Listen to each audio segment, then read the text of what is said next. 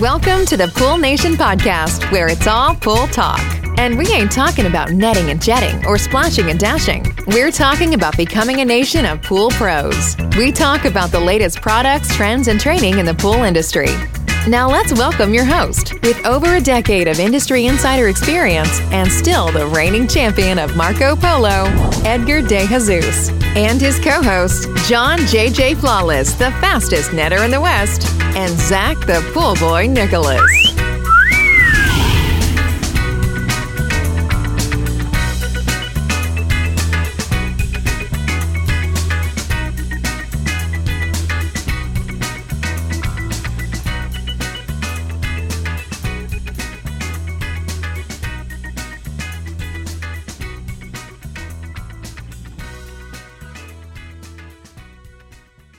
Welcome, everyone, to the Pool Nation Live podcast. Today, we have a special episode. As most of you are aware, our good friend Bob Lowry passed away November 17th, leaving a big void in all of our lives. And a couple weeks before his passing, Bob had recorded a podcast with a good friend of his, Eric Herman, really kind of talking about Bob's life and how he ended up into the pool industry. And so he had asked for me to edit this podcast and be able to put it out there and share it. So we have edited that podcast, and we're going to turn it into a two-part series in honor of Bob. So without further ado, here is part one of a two-part series on the life of Bob Lowry. Hello, everybody. Glad you could join us. My name is Eric Herman. It is October 21st. I'm coming to you from Palm Springs, and through the magic of Zoom, we are talking today with a man I've admired for a long, long time. 3 decades I've known. Robert W. Lowry, Bob Lowry. Thanks for joining me, Bob. Pleasure to be here. We're going to talk about your experience, your background and experience in the industry, which is, frankly, by any objective measure, extraordinary. You know, you're obviously somebody that's been around for what, about, we pushing 50 years in the industry now? Yeah, this is coming up on the end of 48. So next year is the 49th year I'll be in the pool industry. I got in the pool industry in 1973. 1973. May I ask how old you are now? 3 weeks ago, I turned 75.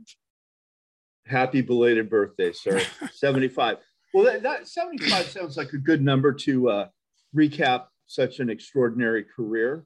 You know, you're so well known, but I think it's worth mentioning that 48 years in the industry, you have founded and co-owned 2 chemical manufacturing companies, right? Or Right. packaging, Leisure Time Chemical and Robarb. Yes. Of course, you founded and co-owned the great Service Industry News, which is still in publication today. I did that. Which you started in 1985.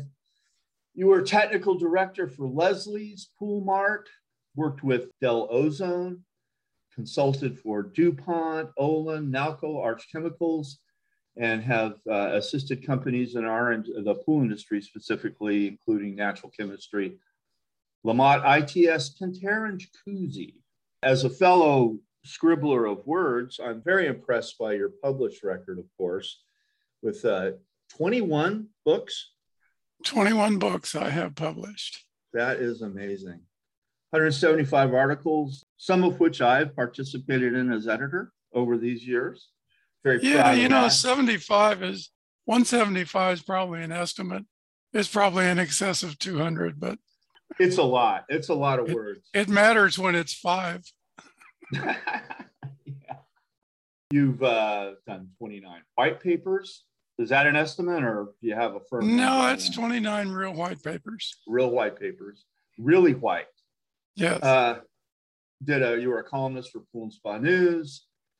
500 water chemistry seminars. That's got to be a rough estimate. I mean, it's probably closer to 600. But, you know, when I had Leisure Time Chemical, we were giving a seminar a week on water chemistry in the early 80s.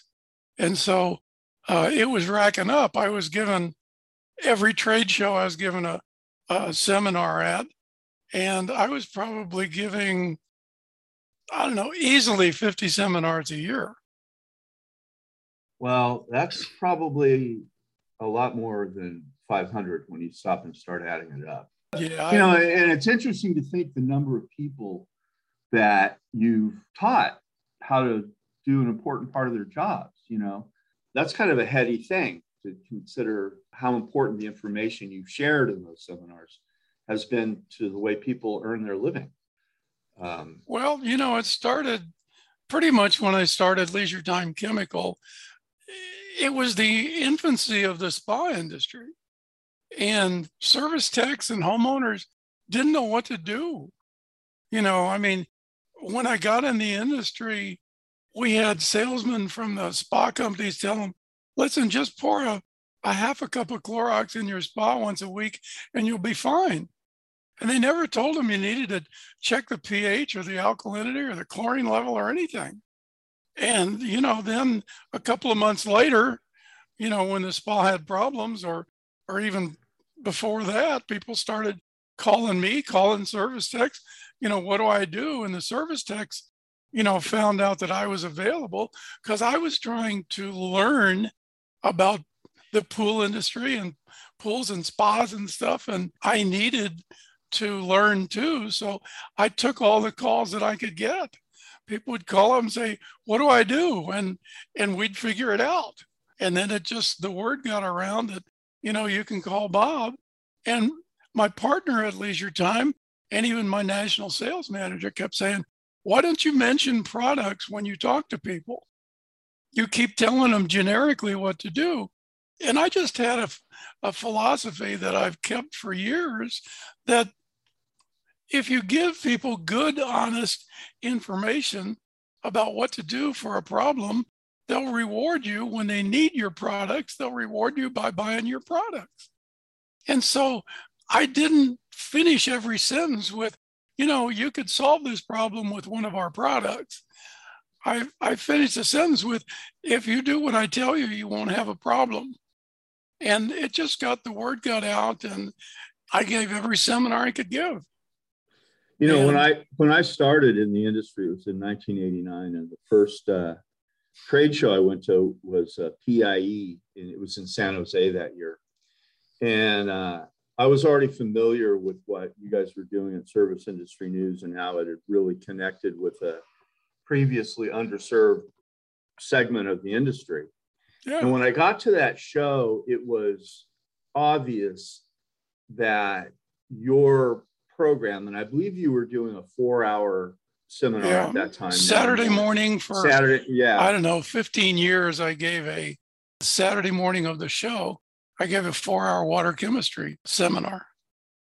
Well, that was like new information back in 1989 to a lot of people. And you were kind of a rock star. I remember seeing how so many people, I watched from afar. I don't even think you knew who I was at that point. But I watched how you were attracting so much attention, and people were turning to you with these huge gaps in knowledge, and the excitement that was surrounding your class and the importance of Service Industry News at that time. And that was really my introduction to pool chemistry. And I very quietly slipped into the back of that class that morning and sat there dutifully and thought, okay, this is the source, And unfortunately, you were publishing a competing publication, so I couldn't just call you and ask everything all the time. But I watched very closely. Hey, let's back up a little bit here because there's so much to say about this stuff. But I have some gaps in my own knowledge, and I was thinking about, wow, some things I don't know. And these are burning questions, Bob. What does the W stand for? William. Thank you. I'm glad we and filled that one in. My dad was William K. So I ended up with Robert W. Robert W. And there was another Robert Lowry in our industry. His actually name was Neil Robert Lowry. Oh, and we knew him as Neil Lowry. Right. And and he was a PhD chemist. And people used to always confuse us just by the name. But we differed a little bit on our philosophy and how we approached pool and spa water chemistry. But anyway, you guys were like Audrey and Katharine Hepburn. You know, last name, no relation, in the same job, essentially. Yeah. So we got confused a lot. But he always thought we were related, and I never thought we were. So, I think the name Lowry will always be synonymous with water chemistry, especially in this industry. He's been gone quite a while, Neil Lowry. Yeah, he has. I don't remember when he died. I do remember that he actually collapsed on stage giving a seminar. He collapsed because he had a tremendous infection. I'm not sure what his beliefs were, but he didn't believe in going to doctors and hospitals and things like that. And so by the time they got him to the hospital and tried to get enough antibiotics into him, it was a valiant effort, but didn't work. That was a loss at that time for sure. Yeah, well, anybody that's an educator and passes along technical information is an important person in our industry. And I never did it with the idea of selling chemicals. I did it with the idea of improving the education level of anybody that would listen. Other dumb question here. Where are you from originally? Well, you know, if you go back all the way to birth, I was born in Ohio, but at the age of 6, we moved to Fort Lauderdale, Florida. So I grew up in Fort Lauderdale, Florida, and I was a very active athlete, along with my giant brother, who was an incredible athlete. And so I was always in his shadow. I was never as good as him at a lot of things, but that also made me better than most people at everything. So, but he was 6'5" and about 265 when he graduated from high school in 1963. And I don't know if you know anything, people were just not that big back then. And he was a head taller than everybody in the school, and at least 80 or 90 pounds heavier. You know, he was just a giant. What and he was his name? Steve. He was a super athlete. He played all sports, so did I. We both were on the starting teams of everything we played. You know, we lived outdoors in Fort Lauderdale, Florida. I was either at the beach trying to get a tan and pick up girls, or I was at the beach playing volleyball or basketball or football or anything. And I was continuously in the sun and continually outdoors. Did you have a favorite water sport? Did you surf, fish? I did surf. I did water ski. I had a boat because Fort Lauderdale is actually called the Venice of Florida. And everybody had a boat back then. I had a little outboard boat, and used to take girls on dates on my boat, and we used to go water skiing on the weekends. And I had friends that started ski schools and things like that. We a lot of times surfed. We snorkeled a lot. We skin dived with what became scuba gear. Back then, it wasn't called scuba. Well, it was beginning to be called scuba.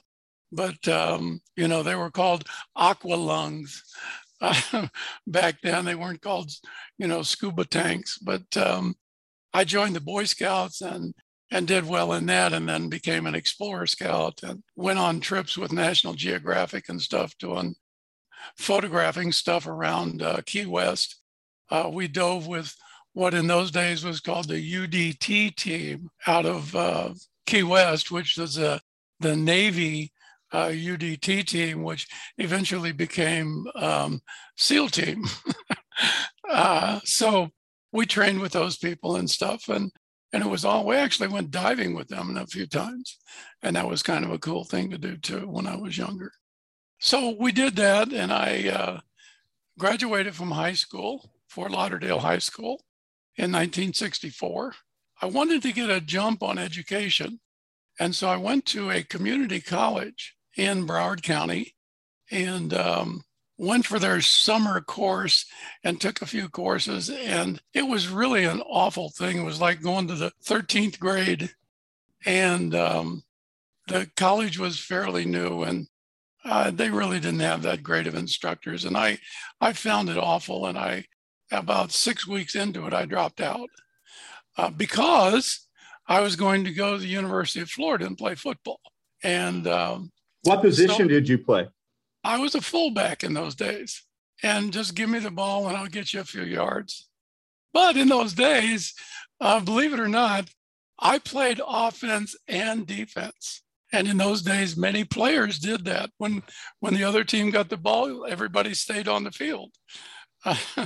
So we didn't have substitutions or mass substitutions. So when we played a football game, we played the whole game. Most of us did. So anyway, I was supposed to play football at University of Florida. I went up there, got my ID card, got my classes, got an apartment, and Mom called and said, "Hey, you got this thing here from the Selective Service." And I said, "What is that?" She said, "Well, it looks like they're saying that you could be drafted." And I said, "I'm in college. Just send me that thing up here and I'll take care of it." So she sent it up. I went down to the Selective Service office and said, "Here's my ID card, and I'm a full-time student at U of F." And they said, "Wait a minute," and came back and said, "You know, our records show you went to a Broward Junior College." I said, "Yeah." They said, "And you dropped out?" And I said, "Yeah, I did." And they said, "Well, you know, college dropouts are draftable." And so even though I was now a full-time student at U of F, I was a college dropout according to their records, and I could be drafted. So yours truly joined the United States Army. Instead of being a draftee, I enlisted in the United States Army, and immediately went to Fort Jackson and went through basic training. And on the way through basic training, they noticed that I was an excellent shot with a rifle. And I was also very obviously strong and healthy because I wasn't going to play football. And so basic training to me was like, "Is that all you got?" You know, I'm doing more than that on my own, man. You know, and so I was smart, I was big, I was, you know, a good shot. And all of a sudden they said, "You're not only a good shot, you're a really good shot." And so they took me over to another rifle range and ran me through a bunch of things with like 6 officers watching me. And finally, when they were done, they invited me to join the Special Forces. And I had no idea what that was. I knew zero about the Army when I got in the Army. I had no idea what anything was. And they said, "Well, it's the Special Forces. You'll be a Green Beret." And I said, "That's a hat, right?" and they were like, "Yes, but you have to earn that hat." And so they invited me to join the Green Berets. And so I went through Green Beret school and a very short sniper school, because we didn't actually have a sniper school until I was already being a sniper. But anyway, I went through all of the Green Beret training, survival training, etc., and immediately went to Vietnam. And part of the training that most service people got in those days that were Green Berets, they had to learn Vietnamese language. And the Vietnamese language course, Vietnamese language is incredibly difficult. And the school for Vietnamese language is 54 weeks, 2 weeks more than a year. And that's 6 days a week for 8 hours a day. It takes 54 weeks. Spanish at the time, I think, was either 18 or 20 weeks, just to give you an idea. Anyway, the people in the Green Berets said, "You know, we need snipers in Vietnam, even if they don't speak Vietnamese." And so they shuffled me off to Vietnam, and the rest is kind of a little history, but most of what I did in Vietnam was classified, and much of it off the books because of what I did. And in many cases, even my team members didn't know anything other than my first name, which was not my real name. We did various rescues and sanctions and things like that. And I was wounded at one point and sliced in my arm at another point and captured at one point. But all of that is a memory and a chapter in my book, in my own book of my life, not another book I've written. But anyway, I was very proud to have served, and I am a deep patriot, and it was my honor and duty to do that. And when I returned after a short recovery, at my peak, I was about 215 pounds and 5'11" in the Green Berets. And then upon returning home, I weighed 135 pounds. Yeah, that was so it took a little time to get back, but I got back to my fighting weight of 190, and which is what I still weigh today, by the way. So I've weighed this same amount all of my life. But anyway, went back to University of Florida. University of Florida promptly said, "You can't play football with our boys. You're a trained killer, and we don't want you out there with our boys." So my goal of being a football player dissolved rather quickly because I couldn't play. So, how long did you serve? Well, that's kind of debatable, and part of that is still very classified and off the books. I spent 3 years in the Army and a little time working with the CIA, because some of the missions that we ran in Vietnam and other places were actually ordered mostly by the CIA, because they had the intel. The Army didn't have the intel in those days. So many of the things that all of the Green Berets did were co-efforts with the CIA. And so I did some other things with the CIA, mostly planning, and nothing in person, but mostly planning.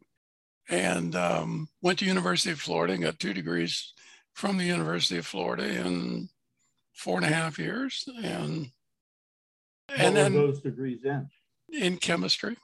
Both in chemistry? Right. So then I promptly dropped out, let my hair grow long. Actually, the problem I had at the University of Florida was that when I came back, every campus in the United States at colleges and universities were protesting the war that I just came back from. And I was a decorated hero, and nobody cared. And in fact, most people didn't even want to get near me. I couldn't get into a fraternity. I couldn't even find a roommate. As soon as they find out I was a vet, nobody wanted to talk to me.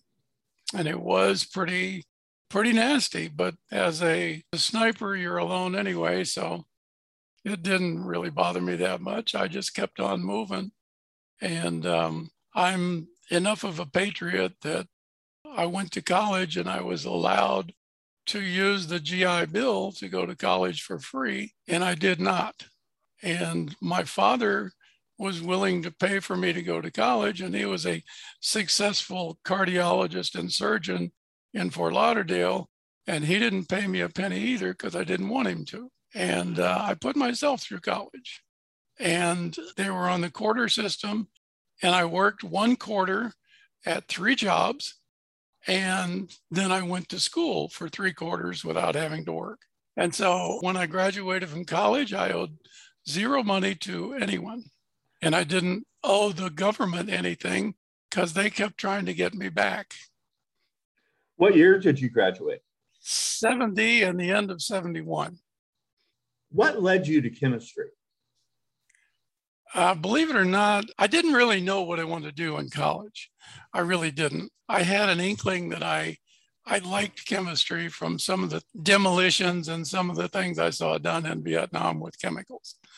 And not the treatment of prisoners or anything like that, but with people making dung bombs, for instance. The fact that you could make a bomb from a pile of crap was amazing to me. But, and the things that you can blow up are quite amazing too when you really get into the demolitions thing. But I was not into demolitions, but I watched the guys with a lot of interest. But nonetheless, I was concerned with that. And even when I was in the Army, I was concerned with water. And I was concerned with where, I mean, you're out there drinking water out of the river. Is that going to be okay? And who knows what's in that? And so I got a little concerned with that. And so my first degree, I actually went to my advisor and I said, I've got almost enough hours to graduate, but I don't have enough hours in any one thing to graduate. And so we sat down and figured things out. And the reality was, he said, if you take two more classes in chemistry and one elective in history or something like that, you can get a BS in chemistry. And I was like, well, can I take them concurrently? I hope I don't have to take them serially. And so he said, yeah, let me check. And I took the 3 courses plus some other things. And, lo and behold, I had a bachelor's degree. But I still wasn't sure what I wanted to do. And I hung around and got a master's degree in a year. And after that, I didn't know what I wanted to do. So I just, my sole means of transportation in those days was a motorcycle. I had kind of long hair and a beard. And so I just kind of started hanging out and doing stuff. I tried to work on my PhD a little bit, but that was going to be a long process. And I just didn't decide I wanted to dedicate myself to a few more years of education. So I just kind of dropped out. I did odd jobs. I was a bartender. I worked construction. I worked at the zoo for a while.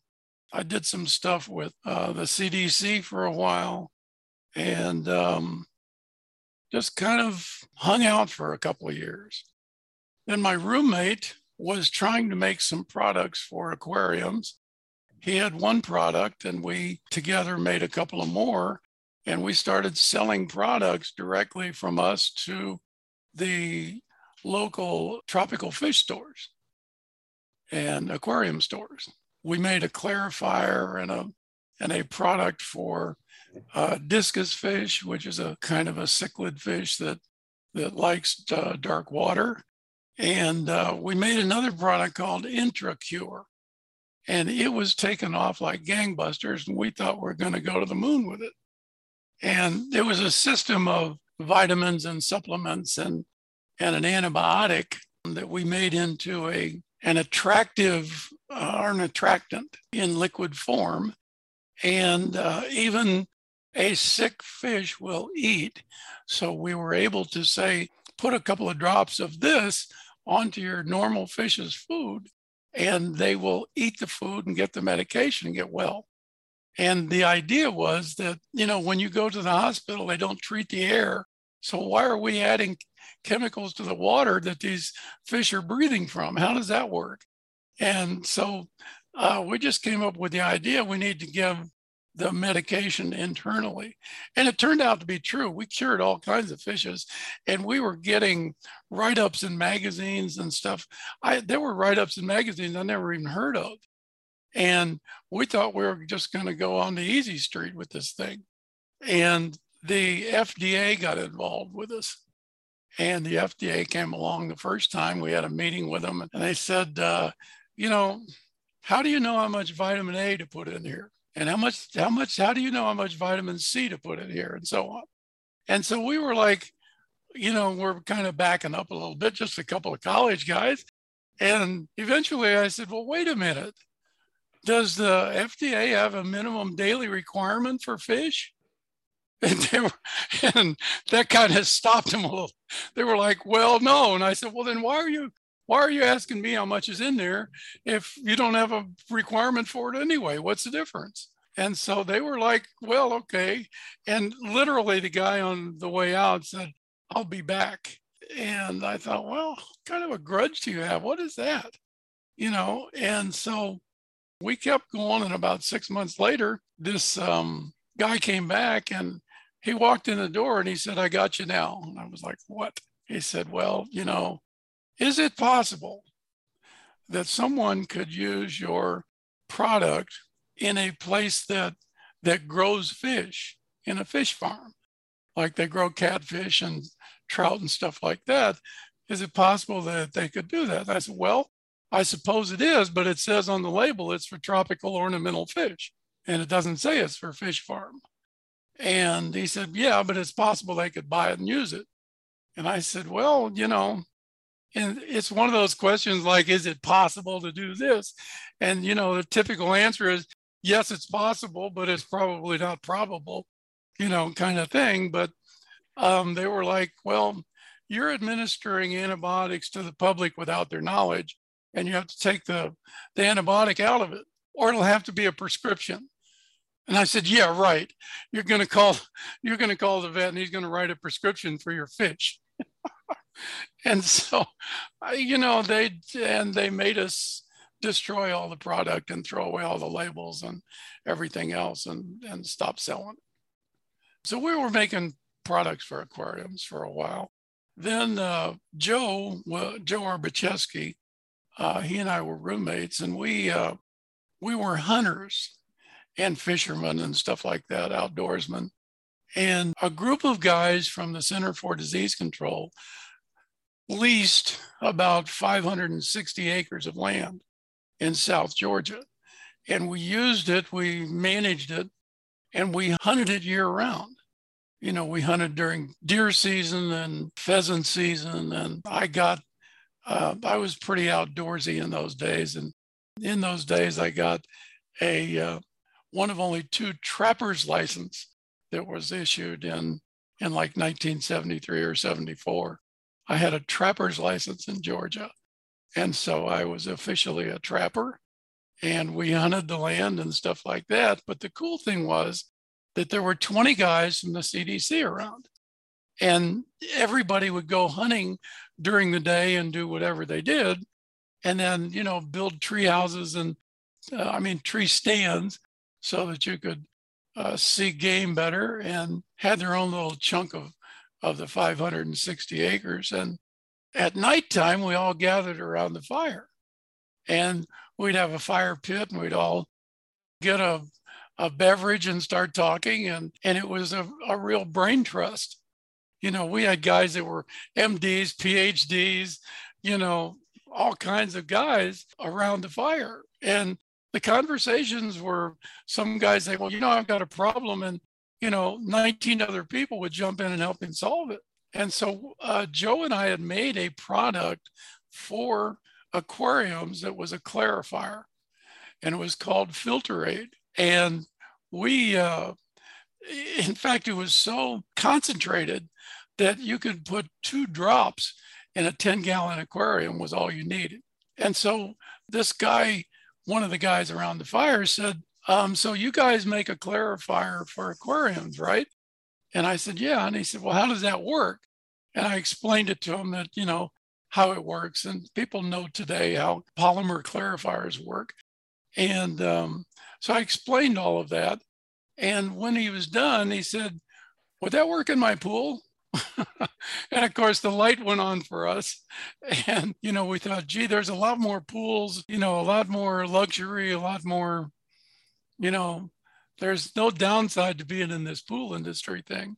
So the next day or the next weekend, we tried it in this guy's pools, and it was amazing. Even to me, and Joe and I invented it and put it in the water, cleared up his pool completely. Looked like a glass of water. And in fact, we then called the product Crystal Clear, was the original name of the Robarb product.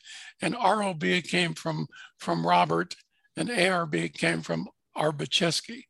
So we ended up with Robarb. But and the other fish company was also called that. But anyway, we started making products, and it was just Joe and I for a few years.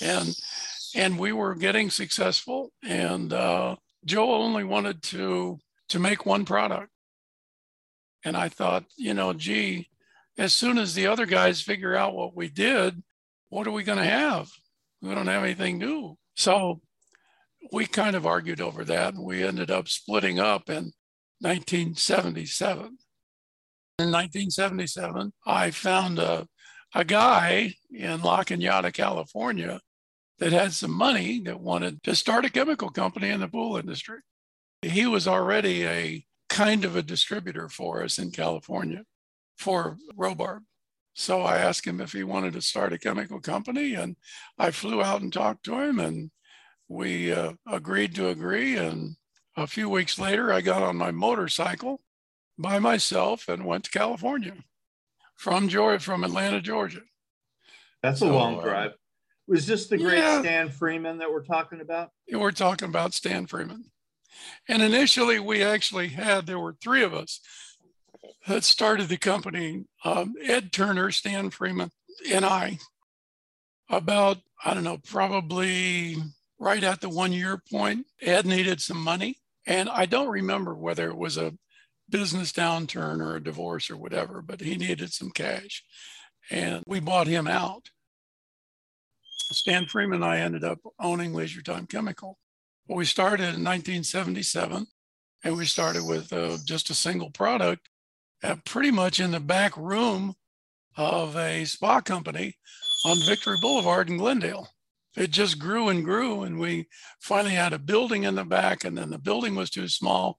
We moved to another building. It was actually a half of a building that Premier Pump owned in Glendale, and we leased half of their building from them. And that's where we started buying filling equipment and the equipment necessary to fill the bottles and make all the products.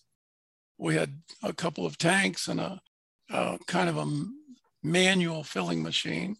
And we just, in those days, we filled 10 bottles at a time, put the caps on by hand, put them in a box. It wasn't a big deal. But eventually, at the end of 1985, we sold the company, and we were doing 4.5 million bottles a year when we sold it. Now, when you started it back in the mid to late 70s, 77, I think you said, that was the time that corresponded with really the introduction of portable spas. Was that a big market for you at that time? Yeah, the great thing about it was that a lot of times you hear people say something about timing, and we were in the right place at the right time. And maybe it was my seeing into the future in 77. And I went to California because that's where the spa industry was. And I wanted to make spa chemicals. And so Leisure Time Chemical was started, and we only made spa chemicals for like the first 5 years. We only made spa chemicals. We didn't make any pool chemicals. We started making spa chemicals by selling originally just a spa clarifier called Spa Bright and Clear, which is still on the market and probably still one of the best clarifiers around. We started with Spa Bright and Clear, then we made Spa Defender, we made a foam down product, we made pH adjusters, we made a polish for spas. And so we just kept making products for spas, and it was great because in those days, spa companies were popping up like flowers. It was incredible. You drive down the street, and you drive down 2 weeks later, and there's 2 more spa companies on the same street. And everybody was a spa dealer. There were no products that said spa on them. None of them did. Everybody just said, well, take a little bit of this pool chemical and pour it in there. And so I was like, that isn't how you take care of a spa. These chemicals are too strong. You've got different bodies of water. There's heat. There's, more people in them and so on. You can't treat it like a pool, And so they were saying, well, how do you have to treat it? We started learning. And the great thing was, in the beginning, one of our partners was a spa dealer, and he had a working spa in his showroom, an in-ground working spa. And so I was able to put spa chemicals in there and see how they worked. And we were getting people in there, and I get in there, And so we were able to get some firsthand details of what the chemicals were doing. And then I could go back in the lab and make sure that they were. And so it was a great thing for a while. And then I needed more information about what people were doing in pools and how they were servicing them. So believe it or not, I actually stopped working at Leisure Time Chemical, and I went to work every day with a service tech from La Crescenta. And he owned a pool store, but he also had a service business. And I rode with him for 6 weeks every day. So I was just like a service guy. And I rode with him and I did everything a service guy did. So I could learn about pools and see firsthand what was going on.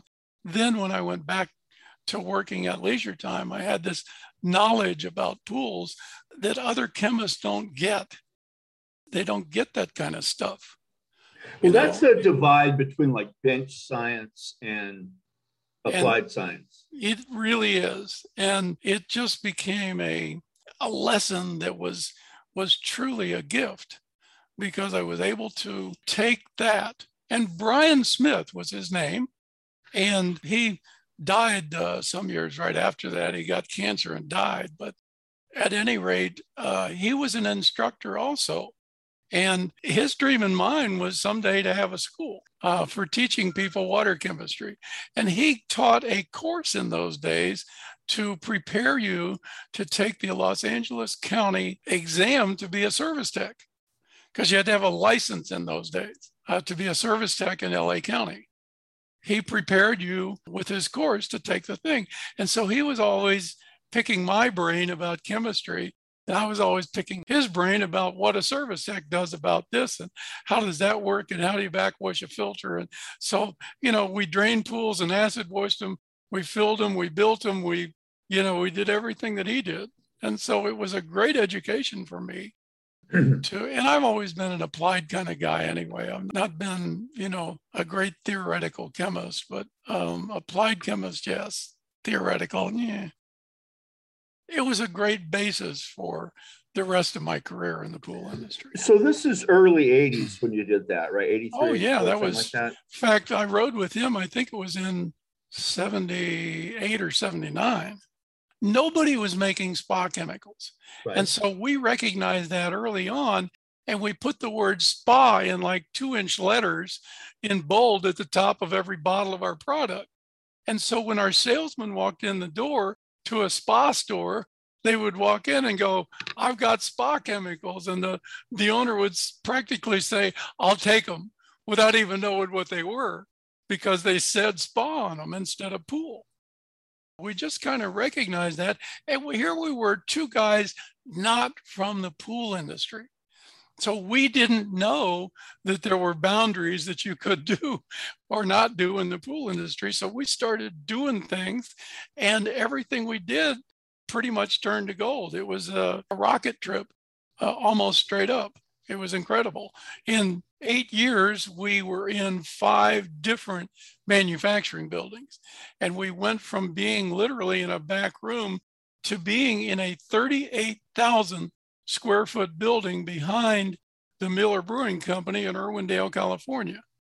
And we had 4 filling lines that were not totally automated, but almost totally automated. And we did everything but make the bottles. We did the decoration, we did the filling, we reacted the chemicals, we did everything in-house. We had 65 products on the market. And I researched and developed every single one of those myself. I did not have even a lab assistant working for me. When I did the lab dishes, I washed the dishes myself. I did the research. Stan was not an engineer or a scientific type. So I ran the manufacturing process, I ran the R&D, and I computerized everything. We were able to set up a batch system on the computer so I could hand a batch sheet to the lead guy in the plant to make a batch of chemicals. And he knew how much of each ingredient to put in there.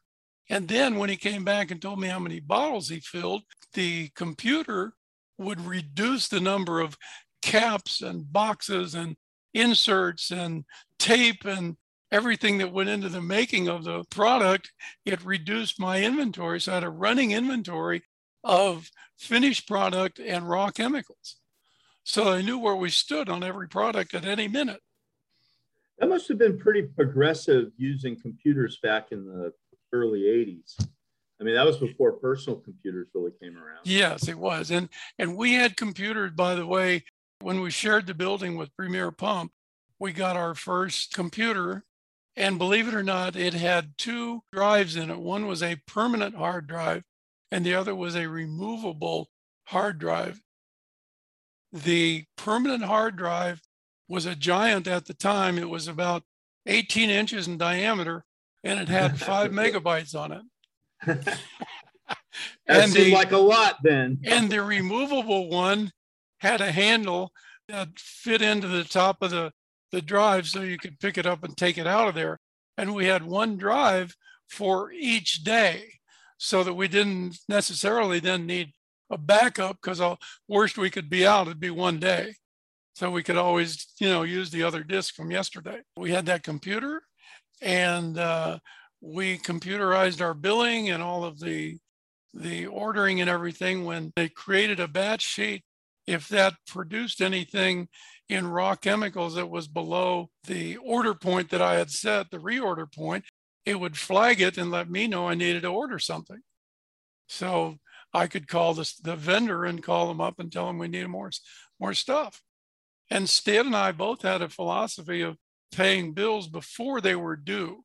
Instead of stringing people out, we paid it before they were due. And in that way, when we wanted something, they would deliver it right now. We hired a plant manager towards the end of our ownership. We hired a plant manager, and he came in one day. He said, "I don't know how this happened." He said, "We're out of bicarb." And I said, "No problem. I'll have one here in the morning, a truckload." And he said, "You can do that?" And I said, "Yeah." He said, "How do you do that?" And I said, "Well, I call the supplier and tell them to send me a truckload." He said, "Yeah, when I did that for the other company I worked for, they would tell me it'd be about 3 weeks before I could have it." I said, "Well, that's because you didn't pay them." Instead of paying them net 30, you'd string them out to 90. So, when we got a bill for net 30, we paid it net 15. Right. So when I needed a favor, they jumped all over it. What a concept. With so many different products that you've created, do you hold patents for some of them? No, they were all, in fact, I know how to patent things, but what I did was I kept every one of these products as a trade secret. And the trade secret was that I knew it and I knew who I told it to. And so even the guys in the plant didn't know, because we worked out deals with the big manufacturers to send products with just a product designation on it, usually a number. So the barrels of the product didn't say what was in it. It had a product number on it. And if you looked up the product number, it wouldn't go anyplace except to the manufacturer. And if you call them and said, "What is this?" they'd tell you that belongs to a company, and they can't tell you what's in it. So other things that were common chemicals, they were just in the plant, but that still doesn't tell you how to mix them together, to make a final product. I knew who I told. I knew where the secrets were. That way, I didn't have to worry about somebody slightly changing my formula and making their own product, or at least giving them a lead to how I did it. How long was it before you started having competitors in that part of the market? I think everybody else said, "Oh, these guys aren't going to do anything with having a spa company. They're not a big deal." And one of the greatest things that we did was most of the companies in those days, they that were making spa products, they put a few products in a box along with a couple of sponges or thermometers or something, and put it in a kind of a pizza box kind of thing. And this was your startup kit for your spa. And as soon as that box gets wet and it gets in the light and everything, the box turns to crap anyway. It looks bad. And so we need something more permanent. So Stan and I went to the company that made the boxes for Sears tools. The Craftsman tool. Yeah. They're the boxes that they put everything in. we went to that company and said, we need a box. And they built us a little tray with a handle in the middle that we could put 4 16-ounce bottles in it, plus a thermometer, some test strips, and a sponge and a book on how to take care of your spa. And it was a 3-day-a-week program to take care of your spa. We told people how to take care of their spas. It gave them the direction. But then this box, we would shrink wrap it in clear plastic, and nothing would then get moved around or shifted around. And Stan and I remembered what Tide did years ago with putting a box of Tide in all the washing machines. And so we went to each of the spa manufacturers and said, listen, we have this box of chemicals in this nice display, and we're going to sell them to you at cost. And we're going to sell you these chemicals for like $10 for the box and what we called a tote. It's called a spa tote. And we're going to put it in this nice box and put it there. And it's got a set of directions in it, so it gets you off the hook on how to take care of a spa.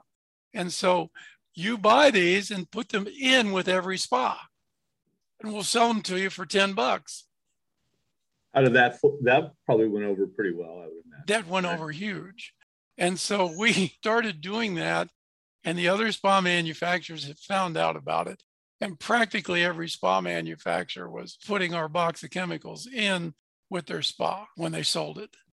And it was a great time because people would get these boxes, they would empty the bottle out, they'd walk back in the spa store with the empty bottle and say, I need a refill of this. And the store would have the quart-sized bottles that still fit in their little tote. And that way they had this little tote thing. When they wanted to take care of their spa, they just picked up the tote, went out to their spa, did stuff, put everything back in the tote, went back and put it in their garage or wherever. And we did hundreds of thousands of those.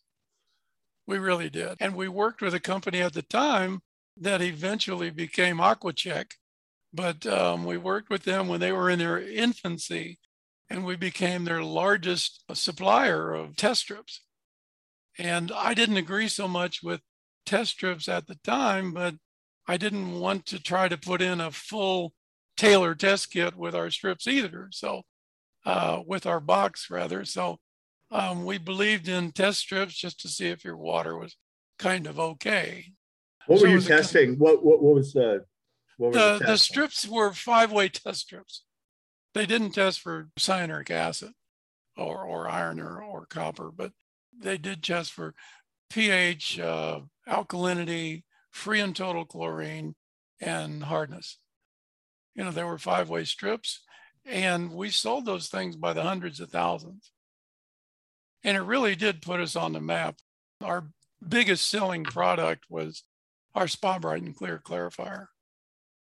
And you could literally, in practically any spa, if you turned a spa on, you could throw in an ounce of Spa Bright and Clear and watch the stuff come out of the water up into the foam in the spa. You could watch the dirt come out of the water. We just had phenomenal success with our sales team, and everything else was just great. I created a display, a demonstration that was about a liter of water. You could fill it up at the pool store. And then we had this dirt that was in a bottle, and it was pulverized and homogenized, so it wouldn't settle out very well.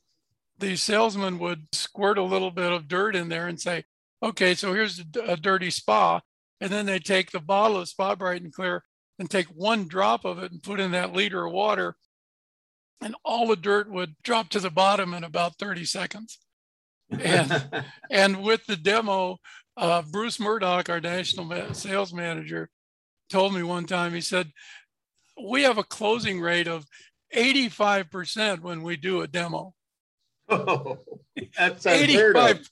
85%. That's one of those numbers like people would even find it hard to believe, you know? Yeah. But without that, he said it was about 50 to 55. That's still pretty good. Because the spa stores were just dying for stuff. And we had the philosophy that if anybody wanted our product, if there wasn't a distributor there, we'd sell it to you anyway. And originally we went to PWP and all the distributors in Southern California, and they said, well, there isn't any demand. We're not going to buy your product. I said, okay, we'll go direct. So we sent all of our salespeople out literally with 8 or 10 cases of product in the back of their car and told them to just go out and find the spa stores. And as soon as they went to the spa store, they'd sell a case of product. They hand them a receipt and come back with the money or a check. And that's how we got started, doing it that way. Eventually, guys like PWP said, excuse me, how do we get to be a distributor? And then, Stan would say, well, you guys didn't want us a couple of weeks ago, and Stan was pretty good about grinding people like that. And he would say, well, as soon as you give us a $2,500 order, you're in. So we made everybody's profit pretty good. Even the stores were paying about $5 for a bottle and selling it for 10. The distributors were making money, the stores were making money, and it was a great product. And we started using dichlor for spas. It was just easier to throw in a cap full or whatever of dichlor. And that was part of our program. When you get out of the spa, throw in an ounce of dichlor. So it was a pretty good system. We actually got in, we started making our own portable spas at one time. Really? You actually Fiber, we became a manufacturer, and we had a company that made the shelves for us, but we assembled the package of equipment that went with it, and we sold spas. So I knew from manufacturing, I knew from, I was in the bottom level of all of this stuff as it grew up, and then spas evolved from being a shell that you dug a hole for and put in the ground like a pool to being an appliance, that you just pay your money, bring it home and plug it in. That was the evolution of how that happened. The spa industry, when I got there in 1977, was in its infancy. And there were many companies that actually had patents on the shape of the spa. And so nobody could copy their shape, and everybody protected their turf pretty well. So, but it made it easy for us to go to them and say, here's this box of chemicals. So there were only 8 or 10 manufacturers, I think, probably of spas that were of any great size back then. So it wasn't difficult to know who the major players were. Welcome back, everybody. This is Edgar with the Pool Nation podcast, listening to our 2-series special on the life of Bob Lowry. So that was part 1. We are going to put out part 2 later this week on Bob's story. Thanks for listening.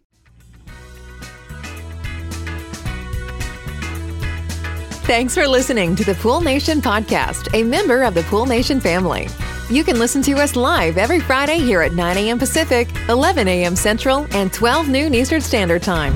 You can find us at Pool Nation or PoolNationPodcast.com, on Facebook, or on Instagram at Pool.Nation. And to find more info about Pool Invoice, the billing software built specifically for the pool industry, go to PoolInvoice.com. Before you go, this is what the pool industry has been waiting for. PoolmanUniversity.com. It's the first platform dedicated to learning the swimming pool service and repair industry. A pool service community where you can connect and find videos on business, service, water chemistry, and repairs. See you there at PoolmanUniversity.com.